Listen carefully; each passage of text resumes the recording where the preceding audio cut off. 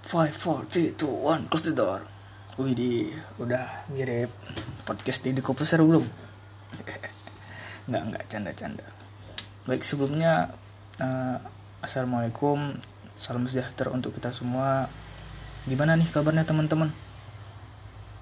Aku harap baik-baik aja ya, sehat selalu dimanapun Anda berada. Ya, tetap stay safe and ikutin protokol kesehatan. Sebelumnya perkenalkan, nama saya Muhammad Afif Hendriansyah dari kelas LPI 1A pagi. Dalam podcast kali ini kita akan membahas Topiknya ialah apakah kecanggihan teknologi digital berpeluang untuk menggerus tataran identitas nasional. Apakah kecanggihan teknologi digital berpeluang menggerus?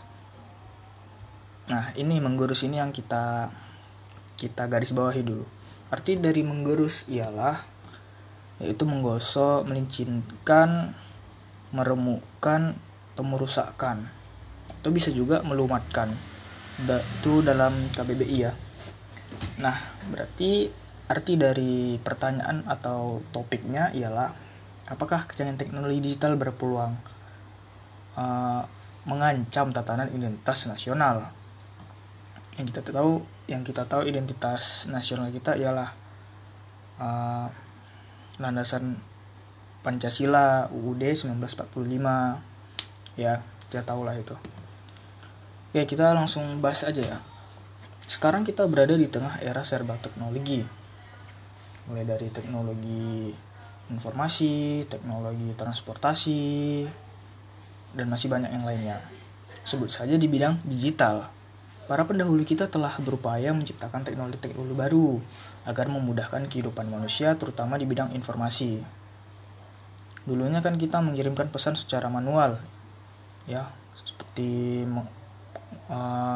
antar secara manual menggunakan petugas pos, atau yang paling awal kita menggunakan pesan burung merpati, yaitu mengirimkan pesan melalui merpati yang terbang. Jadi suratnya itu diikat di kaki burung merpati.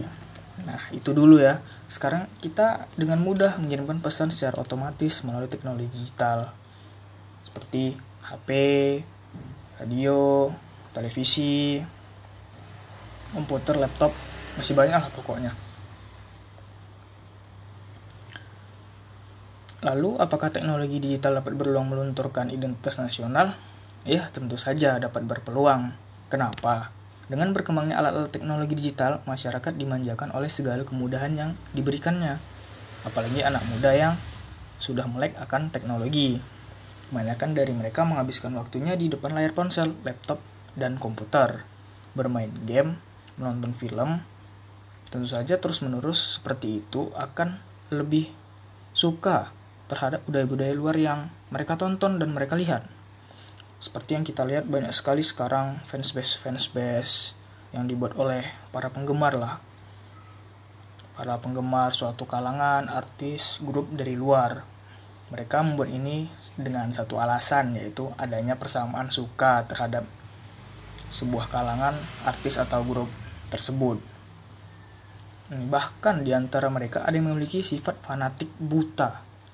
Apa itu sifat fanatik buta? Sifat fanatik buta itu seperti kita terlalu mengagung-agungkan, membenarkan segala sesuatu yang mereka perbuat. Ya. Tentu saja ini akibat dari perkembangan teknologi digital.